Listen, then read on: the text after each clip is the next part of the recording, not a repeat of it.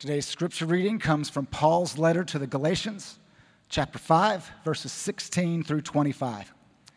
Please turn in your Bibles with me, or you can follow along on the screen. So I say, live by the Spirit, and you will not gratify the desires of the sinful nature.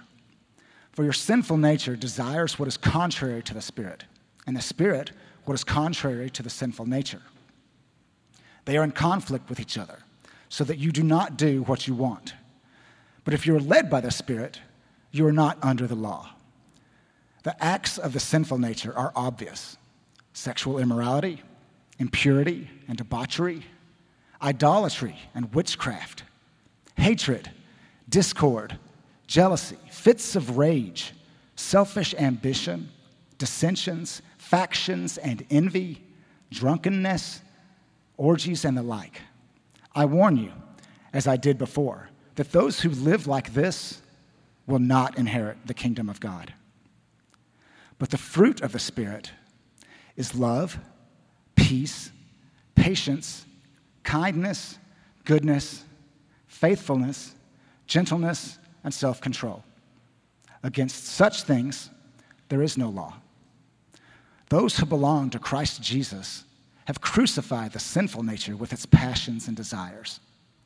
Since we live by the Spirit, let us keep in step with the Spirit. This is the word of the Lord. Good morning, church. It's good to see you this morning. I want to ask a quick question. Do we have any Texas A&M Aggies in the crowd? Let me see your hands. Oh, I'm sorry for the pain you bear. Actually, I have a great respect for Aggies, and I learned a lot about the Texas A&M Aggies and their traditions, their rich traditions, when I was at Texas Tech years ago, marching in their band for 3 years. We always look forward to playing the Aggies and experiencing that tradition, especially at Kyle Field in College Station. But one of those traditions, of course, is the infamous Corps of Cadets. This Corps is incredible in their marching skills. Their marching band is one of the best marching band institutions. In fact, it's the largest military band in the world. So it's it's very incredible to see them on the field marching. I won't attest to the sound of their music, but their marching is outstanding. There are also a lot of traditions that have to do with the freshman Corps members coming in. They have their high and tight haircuts that they wear, sharp uniforms, neatly pressed. The seniors, if you've seen seniors on campus at Texas A&M, they have these knee-length boots, these black boots that they have the privilege of wearing after they've earned it for 3 years as a corpsman. Now, the thing that I'd like to really focus on here a bit is the freshmen. Now, I'm not sure if they still do this. I know that COVID changed a lot of these things.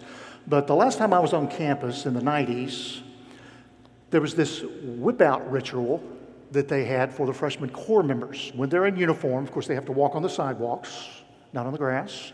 When they're in uniform and they see an upperclassman Corps member, they run up to that Corps member and they get in step with that Corps member until the Corps member chooses to recognize the freshman cadet, the fish.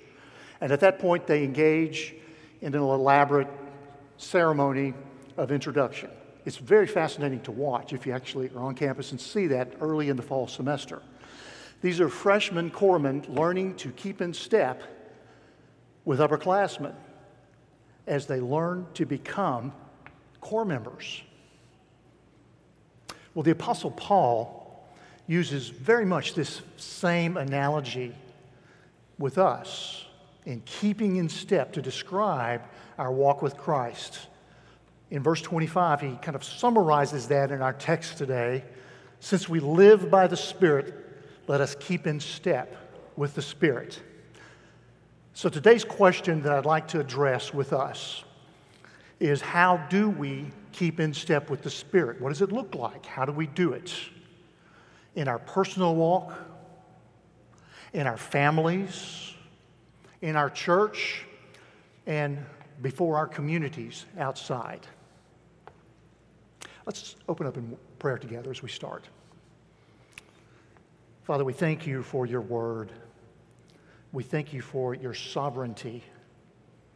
And Lord, we thank you that before the dawn of creation, you knew that we would be meeting here today and who would be present in this room. You are awesome and all-knowing.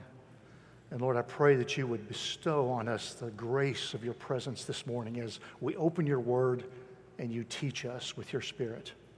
Lord, please take me out of the way of this calculation, my flaws and my failures, my inabilities. And Lord, open up our minds and hearts to you alone. Speak to us through your word. Lord, may the words of my mouth and may the meditation of every heart in this room this morning be pleasing in your sight, O Lord, our rock and our Redeemer. Amen. Well, let's jump right into Galatians 5, into our passage this morning. I'm going to have to warn you, the middle section of this passage that we read this morning, while I thought it was important to read it to give the full context, we are not going to cover it for the sake of time. The part of the sinful nature, we're going to save that for another time and another place. I want to focus on the first part and the part where we're talking about the fruits of the Spirit. So let's jump right in to verse 16. And I'm reading out of the 1984 version of the New International Version. I know there's probably not very many of these out here. You can't even buy one today, but I like that translation because it reads so smoothly. And I cross-reference it, of course, always with the translations like the ESV, the New American Standard, New King James, all excellent translations. But today I'm reading out of that 1984 earlier edition of the NIV. In verse 16, Paul starts, he says, "So I say, live by the Spirit, and you will not gratify the desires of the sinful nature. For the sinful nature desires what is contrary to the Spirit, and the Spirit what is contrary to the sinful nature. They are in conflict with one another, so that you do not do what you want to do. But if you are led by the Spirit, you are not under law." Brothers and sisters, we face a brutal fact. All of us in the world, not just us, but the lost world outside of us. The human sinful condition, the flesh, and the Spirit which lives in us as believers are in perpetual conflict. Those without Christ, of course, are slaves to this sinful nature. While they have the capacity to understand right from wrong, after all, they were created in God's image. And Romans 1 tells us that from God's very nature, through what has been made, they know Him and know what is right and wrong and are without excuse. Even though they have that condition and knowledge, they do not understand spiritual things, nor do they have the capacity to strive effectively with their sinful nature. In 2 Corinthians 2:14, Paul writes, "The man without the Spirit does not accept the things that come from the Spirit of God because they are foolishness to him, and he cannot understand them because they are spiritually discerned." But we know, you and I, that in Christ, as Paul goes on to write in chapter 5 of 2 Corinthians, we are in fact, and I love this term, a new creation. The old sinful nature, while we still wrestle with it till the day we die, really effectually it is gone because God has forgiven us and cleansed us and established us as righteous in the face of that. We know where we're headed. He's planted the seal of the Holy Spirit in us, guaranteeing our inheritance in what is to come for us. It's a beautiful picture. But, like I said before, while we remain in this body, both that nature, unfortunately, that we still live in this body of flesh, and our spiritual heart that is in the Spirit inside of us, vie for our hearts. We see that clearly in Romans 7, as Paul describes how that flesh and spirit struggle within himself. But then he also says at the end of that passage, going into chapter 8, praise God, because we have access to the transforming power of the Spirit who lives within us. It's that Spirit that we want to talk about a little bit more, the results of that Spirit being in us, that we want to address a little bit more this morning. We have no condemnation. And that's good news, isn't it? That is the gospel. the good news.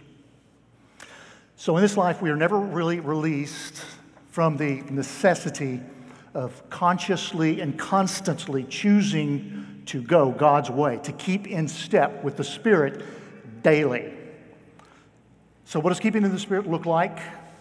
Well, again, I want to refer to Tom's sermon last week. He had an example that I really loved that's so true. It's accurate. I mean, I know this from my work with the State Department in passports. He talked about the dollar bill and how does the Secret Service identify what is a counterfeit bill? Do they study all the counterfeits that are out there? No.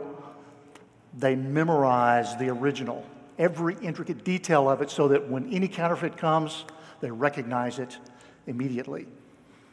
So, because verses 19 to 21 Paul lays out that the sinful nature is obvious to us, he declares them as being obvious, we're going to take the liberty this morning of skipping the things that are obvious to Paul. But let's move right into verse 22, where we talk about life in the Spirit. In verse 22, Paul writes, he continues, but the fruit of the Spirit is love, joy, peace, patience, kindness, goodness, faithfulness, gentleness, and self-control. Against such things, there is no law. It's important to have a real distinction here. Let me just kind of pause for a moment and take a look at, of course, in verse 19, which we did not cover, we read, but we didn't cover. The word for sinful nature is acts, plural, because the sinful nature, by the way, after all, has multiple ways of expressing itself, doesn't it? I mean, we see it in our lives in a multitude of ways. We tend to have a blind spot on some of the ways we express our sinful nature and are very quick to look at the way other people express their sinful nature, aren't we? But there are many ways that it can be expressed. And as we studied earlier, several months ago, we talked about the Holy Spirit, that there are many gifts of the Holy Spirit that God distributes among His people for works of righteousness in the church to build up the church. We don't all have the same gift, but the gifts, plural, of the Spirit. What we look at here, though, is not a plural word. In the Greek, it is a singular word, fruit of the Spirit. Fruit of the Spirit. It's a singular unity, very much like a bunch of grapes that come together. The fruit of the Spirit. Every Christian should exhibit the entirety of the fruit of the Spirit. We don't all have the same spiritual gifts, but the fruit of the Spirit we should all have. So let's take a closer look at what this, if you will, package of virtues looks like, going one at a time down through each one. Let's take a look at love. Love first. Of course, the word for love here is agape. The word in Greek. There are several, but the agape, of course, is the one that he uses here. We know that agape is best illustrated, as Romans 5:8 tells us, by Christ dying. While we were yet sinners, Christ died for us. That's how God demonstrated His love, His agape for us. We didn't recognize Him. People did not recognize Him. We had no idea who He was. We were His enemies in our heart, divided by the sin in our lives. But God bridged the gap and died for us so that we might have life in Christ. That is pure, unadulterated love in its purest, most holy form, and the love that we all aspire to emulate. It's the outward mark of a follower of Christ. In John 13, verse 35, Jesus tells His disciples, by this all men will know who you are, or will know that you are my disciples, that you love one another. 1 Corinthians 13, of course, that whole chapter talks about love. It's one of my favorite chapters. And I use that every time I go into a wedding ceremony and do it. Yes, love, that picture of love. But 1 Corinthians 13 says it's the greatest of all, referring to the gifts that he's just talked about, the spiritual gifts. Let's go through those things that the chapter of 1 Corinthians 13 discusses. It says that love is patient, love is kind, Love does not envy. Love does not boast. It is not proud. It is not rude. It is not self-seeking. It is not easily angered. I love this one. It keeps no record of wrongs. Forgiveness. Does not delight in evil, but rejoices with the truth. Love always protects. Love always trusts. Love always hopes. It always perseveres. And best of all, love never fails. Never fails. The true agape, godly love demonstrated by Jesus, our Master, never fails. From this virtue, from this one virtue of love, I believe all the others emanate. I don't think you can have any of the others without this one. So let's move on down to joy. It's important to realize that the joy that we're talking about here is not happiness. You know, we hear a lot about the pursuit of happiness. There was a movie about that years ago. I think Will Smith was the actor in it. But, you know, that's a big thing. It's in our Declaration of Independence, the pursuit of happiness, as if that's some great, wonderful ideal. And it's like chasing a dog or a dog chasing its tail, isn't it? Because happiness is dependent really on your circumstances. It's going to change from today to tomorrow depending on what your circumstances are. You can lose your happiness in a blink.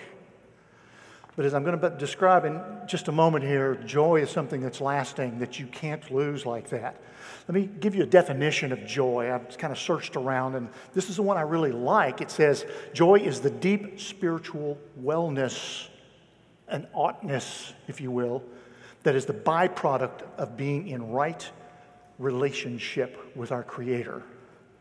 It's the reason that a guy like Horatio Spafford, when his wife and children, when his daughters die or drowned in the ocean voyage across the sea, and he hears about it through telegram, can write the great hymn, "It is well with my soul." That's the kind of joy that we're talking about. Jesus elaborates on this concept even further. In John 15:11, he says, "I have told you this so that my joy may be in you, and that your joy may be complete." Now, in the context here, Jesus has just described his parable of the vine and the branches, what it means to be in Christ, and we draw our spiritual health and nourishment from him. But we also find in this passage that his joy is actually in us. In other words, whatever it is that Jesus is having joy about in heaven right now, through the power, the supernatural power of the Holy Spirit living in us, is now in us. Not our joy, Jesus' joy. I don't think there is such a thing as my joy, because my joy is happiness. It comes and it goes. John Piper puts it this way.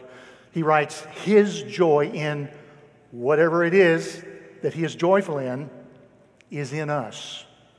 We are not just rejoicing over what we know about Jesus. We are rejoicing with the very joy of Jesus over what he knows about everything, especially what he knows about the Father. So the fruit of joy is obtained supernaturally when we live life by the Spirit. Only then can we stand with the prophet Nehemiah and say, truly, the joy of the Lord is my strength. Peace. I love it in Israel. They have the greetings back and forth in Hebrew. The one that everybody says in coming in and going is, you know it, shalom. It's basically this equivalent to the Greek word that Paul uses here for peace, but shalom, peace. It's still prevalent in Israel, and I love to see that. But it's interesting. In our fallen condition, we do not exist in a natural state of peace. We do not. Our world does not. Peace, rather, is God's gift to man. That's why Jesus, in Isaiah 9:6, is called the Prince of Peace. Through Christ, we have peace with God. Romans 5:1 reads, "Therefore, since we have been justified through faith, we have peace with God through our Lord Jesus Christ." Through Christ, we have peace of heart and mind. People talk all the time about, I just need to have peace of mind, and they go through all kinds of contortions and rituals to get that peace of mind. But let's see what Paul says to the Philippians about this. "And the peace of God, which transcends all understanding, will guard your hearts and minds in Christ Jesus." Through Christ, we have peace in the world. The heralding angels announcing the birth of Jesus declared, "Glory to God in the highest, and on earth, peace among men with whom he is pleased." Doesn't say that we're going to have a peaceful world, does he? The promise didn't include that. But it did include that God's peace would be with those with whom God is well pleased, those who are of the Lord's. Through Christ, and I love this one, we have peace in the home, don't we? Through Christ, we have peace in the home. We have a beautiful model in Ephesians 5 and 6 about what the home should look like. Wives submitting to their husbands honorably. Husbands loving their wives as Christ loves the church. Children obeying and honoring their parents. And children, let me just say a word to you. This is so important. There's a difference, boys and girls and young men and young women, between obeying your parents and honoring them. One of the 10 Commandments instructs you and me as a grown person. My parents are passed away, but I'd like to think that I honored them till the day they died. But the 10 Commandments, one of them says that you must honor your parents so that you may live long. And then there's a warning again in here, I think, for us fathers, not to exasperate our children. Now, what in the world does that mean? Exasperate. I think it's frustrate them to the point where they're angry with you or can't deal with things. We can promote that and produce that in our children, fathers, especially fathers. And I think that's why Paul gives that warning to us. So, men, I really want to just give a charge to you at this moment. It is our charge from the Lord to set a tone in our families that resonates with the fruit of the Spirit. 1 Timothy 5:8 says that if anyone does not provide for his relatives, and especially for his immediate family, he has denied the faith and is worse than an unbeliever. Now, we typically take that passage, that provision word, provide, to mean the provision of the physical things that our family needs: shelter, a roof over our heads, food, clothing, the necessities of life, the physical things that we need to exist and survive. But taking a look at that Greek word, pronoia, the Strong's Greek lexicon definition of this brings in the idea of forethought, provision, forethought, providential care, making provision for something. So men, may I suggest to you today and to me that our most important provision for our family is a godly example.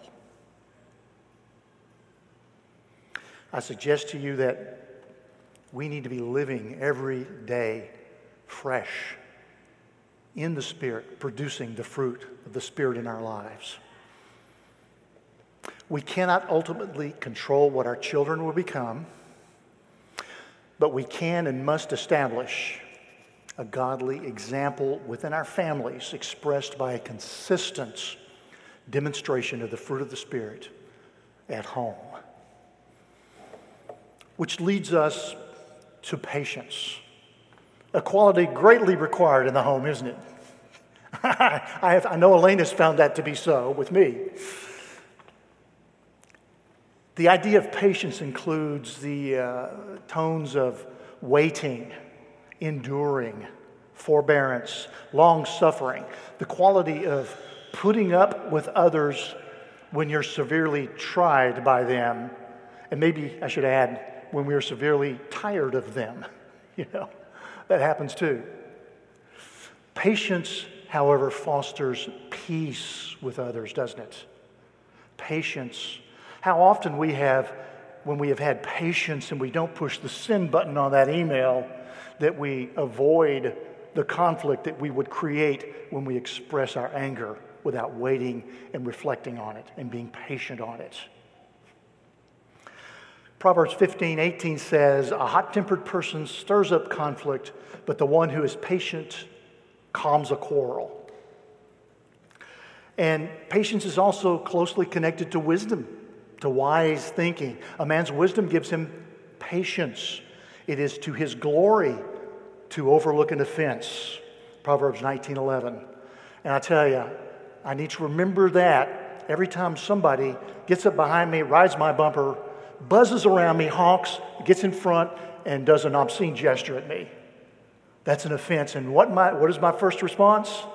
Well, kind of like Tom's last week, shake my fist and, that kind of thing. But it's to our glory to overcome that offense, to overlook that offense. Remember also that we just heard in 1 Corinthians 13 that love is patient. Patience takes the time to listen to others and to understand. Then we go to kindness, and I think kindness and goodness are very closely aligned. Kindness, I think we have a wonderful example in Scripture, the Good Samaritan in Luke 10, who steps outside of his own world to notice and respond in love to a need in front of him. Goodness really is what the Old Testament means when it declares that God is good. Psalm 34:8, one of my great favorite verses, is taste and see that the Lord is good. I hope that every one of us in here this morning can declare with certainty over the last week that we have at some point sat with the Lord and tasted Him and declare that He is good. Because only when we do that can we live by the Spirit and exude this fruit of the Spirit that we're talking about today. It's only as we spend time with Him and walk with Him, pray, read your Scripture, follow Him throughout the day, that we can do these things. Micah 6:8, I love this definition of goodness. It's probably the ultimate definition. Micah says, the prophet in the Old Testament, He has showed you, O man, what is good. And what does the Lord require of you? To act justly, to love mercy, and to humbly walk with your God. Micah 6:8.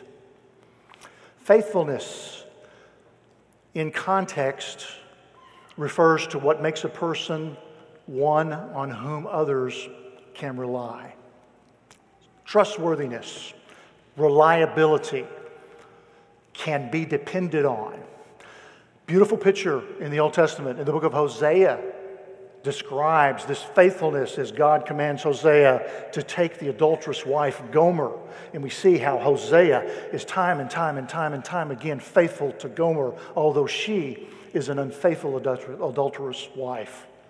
Of course, reflecting upon our own condition, our unfaithfulness and Israel's unfaithfulness to God and His everlasting, non-swerving faithfulness to His people.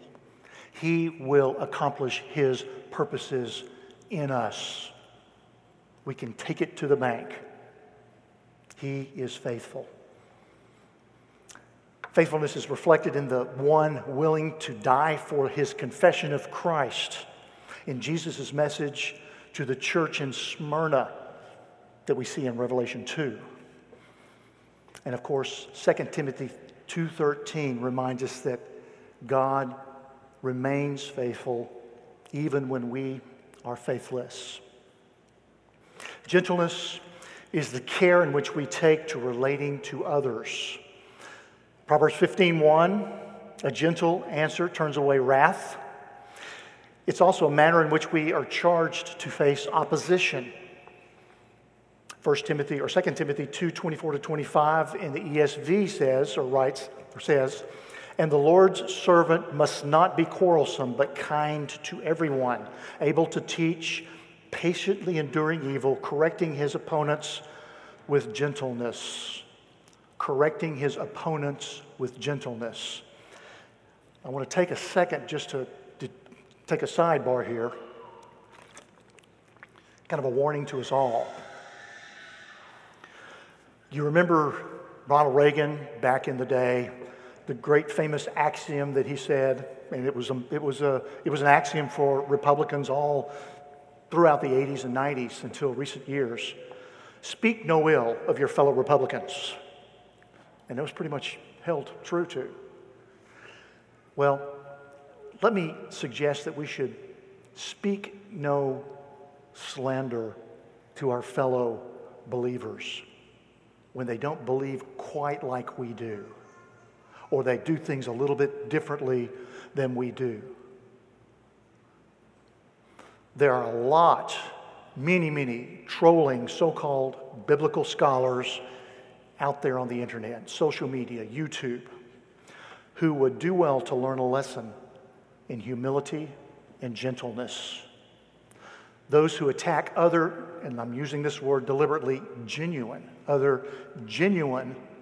well-meaning Christian leaders with whom they may disagree on the finer points of theology or methodology. Now, what I want to be clear here now is that I'm not referring to many false teachers that are out there. Those who peddle their own commercialized version of the gospel for profit, or those who distort the true gospel or add to it in a way that obscures the way to Christ beyond recognition.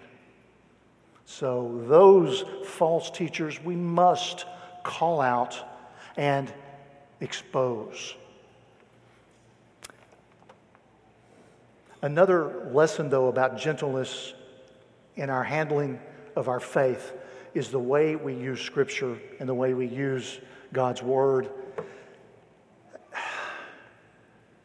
It grieves me, and I've seen this time and time again throughout the course of my 40 years of following Christ, when one Christian,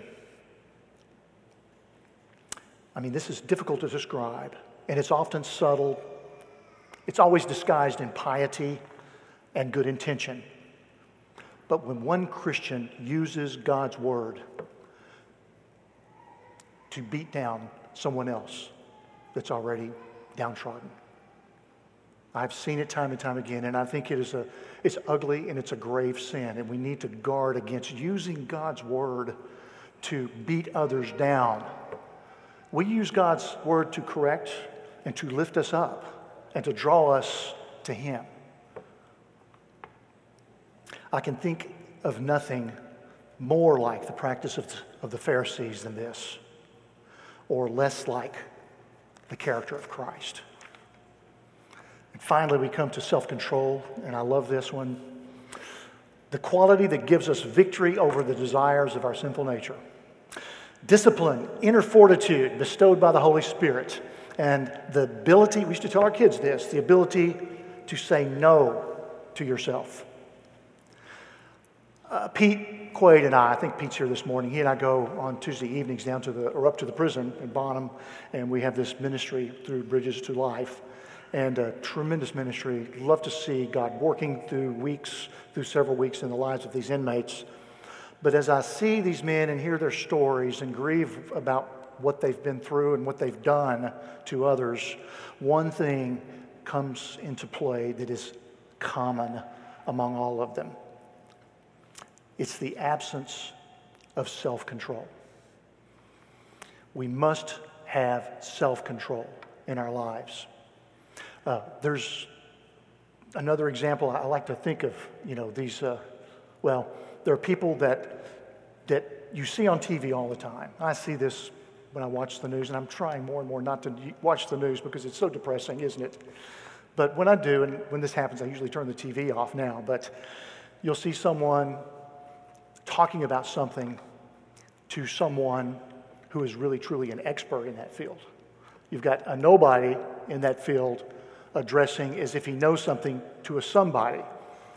And what's really nice to see is when that somebody in the field is kind and doesn't snap back and slam down the nobody who really knows nothing and is not talking in their will of understanding. I have to tell you, my tendency is that I want everybody to think that I am the somebody. I mean, that's been my tendency throughout life. And I have to work on that sinful nature to keep it down, to make sure that I don't think more highly of myself than I should. I don't know if you have that tendency in you or not. I think a lot of us do. But that is sin. And we can look at Christ for a solution to that.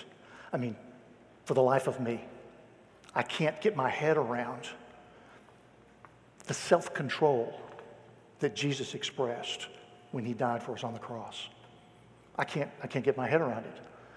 Paul says, who being in very nature God, did not consider equality with God something to be grasped, but made himself nothing, taking the very nature of a servant, being made in human likeness and being found in appearance as a man, he humbled himself and became obedient to death, even death on a cross. Self-control. Well, keeping in step, what does it really look like? What does it mean? There's an illustration I like to use on this point of a prism. I think we all know what a prism is.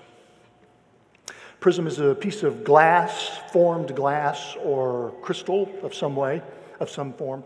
And when you shine sunlight through it, light from the sun, it always reflects the same color. It refracts that light, divides it, and it shines that light into all the different colors that you see in the rainbow. So it takes a prism to refract that light so that you can see it. The light is there. It's there when we walk outside, but we don't see those colors, do we, until we refract that light from the prism. And the prisms that they have come in many, many different shapes and sizes. You know, the one thing that they do is when they get the sun, capture it, they refract into those colors. And aren't we a lot the same way in our lives? The glory of God is out there around us all the time. But God has given us the unique opportunity with His Spirit living in us to be that refracting tool to show people that we come into contact with God, what He is like, the fruit of the Spirit exuding out of us. So what do we communicate to our community? How do you treat your spouse when he or she irritates you in some way? How do we present that out in the community when we're out with people? How do you treat your children when they mess up really big? Or when they mess up in public? How do you treat your employees, your bosses, or your coworkers? How do you react to the driver who cuts you off at the intersection? And how do you respond to the checkout clerk who overcharged you? Or the fast food server that got your order all wrong? Or the table server who forgot your tea? I have an example from my own life here, and it's a sad example, but Elaine and I were working years ago, 1987, the summer, at a youth camp called Centrifuge out at Glorieta, New Mexico. I think we're getting a little feedback here. I can hear it in the front here. Thanks, much better. We were working in Glorieta all summer with a team of about 20 young men and women who were working these youth camps of hundreds of children each week, hundreds of young people each week. And we had a very short break between each week so that we could regather our thoughts. And we, as a team, went out and drove up into the mountains, into a remote area, and did some river rafting and just enjoying each other and having some relaxation time. But the thing about it was, when we drove our car and we got out, I gave the keys to Elaine to get something out of the car, and she locked our keys in the car. Here we are, 45 miles out, no way to get into the car, and she locked the keys into the car. Now, I wish I could tell you that I responded with kindness to my wife. I wish I could say that. You know, my response was ugly, angry, even demeaning. I was visibly agitated. I tell you what, if an unbeliever had seen me at that moment, there would have been no evidence whatsoever that Christ had made an impact in my life. I can only imagine, what my ministry team thought. But I tell you what, there's one thing I'll never forget, I will always remember, is the look of deep hurt and disappointment on Elaine's face. That's a hard lesson in sin that I've tried my best through the years not to repeat. So what does the world need most to see in us? Well, let me offer that it's probably not our CRC t-shirts and coffee cups. Although, Andrew, sign me up for one of those next time you come and get them online here. I want one. I'll even suggest that it's not a new well-designed church facility out on the 380 bypass, although we all look forward to moving into something like that, hopefully in the near future. And it hopefully will be a great tool to reach people. But it's not what the world most needs to see in us, is it? The world doesn't most need to see a well-developed roster of ministries that we have here at CRC. It doesn't most need to see an exciting worship ministry, although that worship ministry that we have here is exciting, and I love it, and it contributes greatly to our worship and our fellowship together. But that's not what they're looking for the most.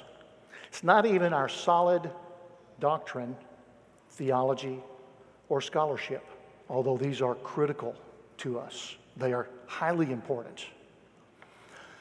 Before the lost world around us ever begins to see and appreciate any of these, it needs to see consistency in us as we walk with Christ. Not a perfect life. None of us are perfect. But I will add that when we fail, we are quick to recognize it, ask for forgiveness, repent, and move on. Recognize and admit our flaws. There's power in that among people around you. Not a life based on rules, but it's a life that is actively and, as I said before, freshly encountering God, daily overflowing with the fruit of the Spirit in your life. The miracle of our resurrected, transformed lives validates the authenticity of Christ's Redeemer Church. Let me repeat that. The miracle of our resurrected, transformed lives validates the authenticity of Christ's Redeemer Church, because that is something that only God can do. It was that way in the first century. It's been that way throughout all the great movements in church history, and it's that way today. How many homeowners do we have in here? Got a lot of people that own their own home? Let me see your hands. Yeah, quite a few. I know a lot of people do, So you're familiar with the term equity, what that means. Real estate owners, we especially know what equity is in this last couple of years. Our equity's risen quite a bit, but if you owned a home back in 2007, might not have been quite so. But equity is that value that grows in our investment as we go on. Well, our life, we all would agree, is a gift from God. And forgive me for using this simplistic, what's the word I'm trying to say? Not sufficient, insufficient example. But let's just call for a moment the life that God has given us, His capital investment in the world. Now, that's a little bit of a crass, but let's get our heads around this, what we are. We are God's representatives in this lost world. As a capital investment, we build equity with people from the way that we live. Now, this doesn't affect our salvation whatsoever, but it has much to do with our effectiveness in making an impact for Christ. Some people end up with negative equity at the end of the day, don't they? Others may spend their equity selfishly on their self-promotion or on material gain. But others, which I hope and pray is us, spend that equity on the gospel. Paul writes in the Philippians chapter 1:27, whatever happens, conduct yourselves in a manner worthy of the gospel of Christ. As I close today, I'm going to use one more example of my personal life. My little daughter, Allison, she's now 28. But at 3 years old, we were living in Texas City, and we were potty training this young lady. And I think a lot of parents in here know what I'm talking about. It's a process.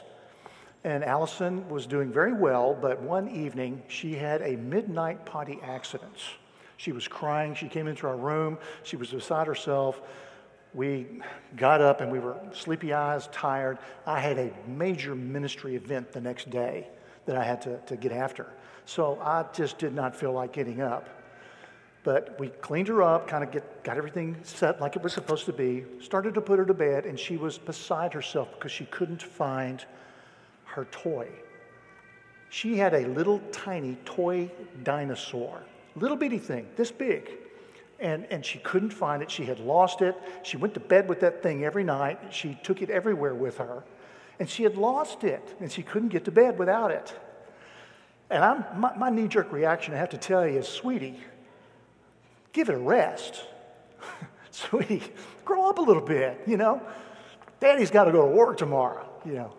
And that's what I wanted to say and do. But the Holy Spirit, thank God, intervened in my heart. He intervened. He told me to stop, notice, and find it for her. So I did. I pulled back the bed, and thank goodness for my sake, God allowed me to find that thing quick, you know, because I found it and gave it to her, and we were done.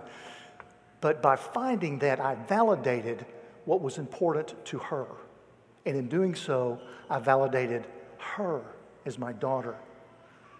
I demonstrated my love for her.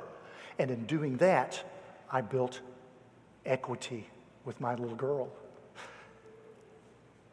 In a way that I used later as we led her to the Lord. I have to finish the example. The icing on the cake was this. After we put her to bed, I looked over at Elaine, and her response was a big smile of approval. Quite a contrast from 10 years earlier. As we close, I want to challenge each of us, and I am right there with you guys. We need to remember that in the checkout line, on the telephone line, at the business table, at the breakfast table, relating out in the world or relating in church or in our homes, that the way we live our life in the Spirit matters always. Consistency as we live by the Spirit counts always. Whatever happens, conduct yourselves in a manner worthy of Christ Jesus. Since we live by the Spirit, let us keep in step with the Spirit. Let's pray together. Father, our hearts are laid bare before you this morning. Your word, as a two-edged sword, pierces our souls and reveals to us the sin that we need to confess, that we need to overcome, But we know, Lord, that we can only do this in the power of your Spirit. So, Lord, we pray this morning that your Holy Spirit would cultivate in us these seeds of truth that we've gained from your word. Lord, I pray that you would grow in our lives a harvest of the fruit of righteousness that we're talking about as we learn to live by the Spirit of the living God. In Jesus' name we pray. Amen.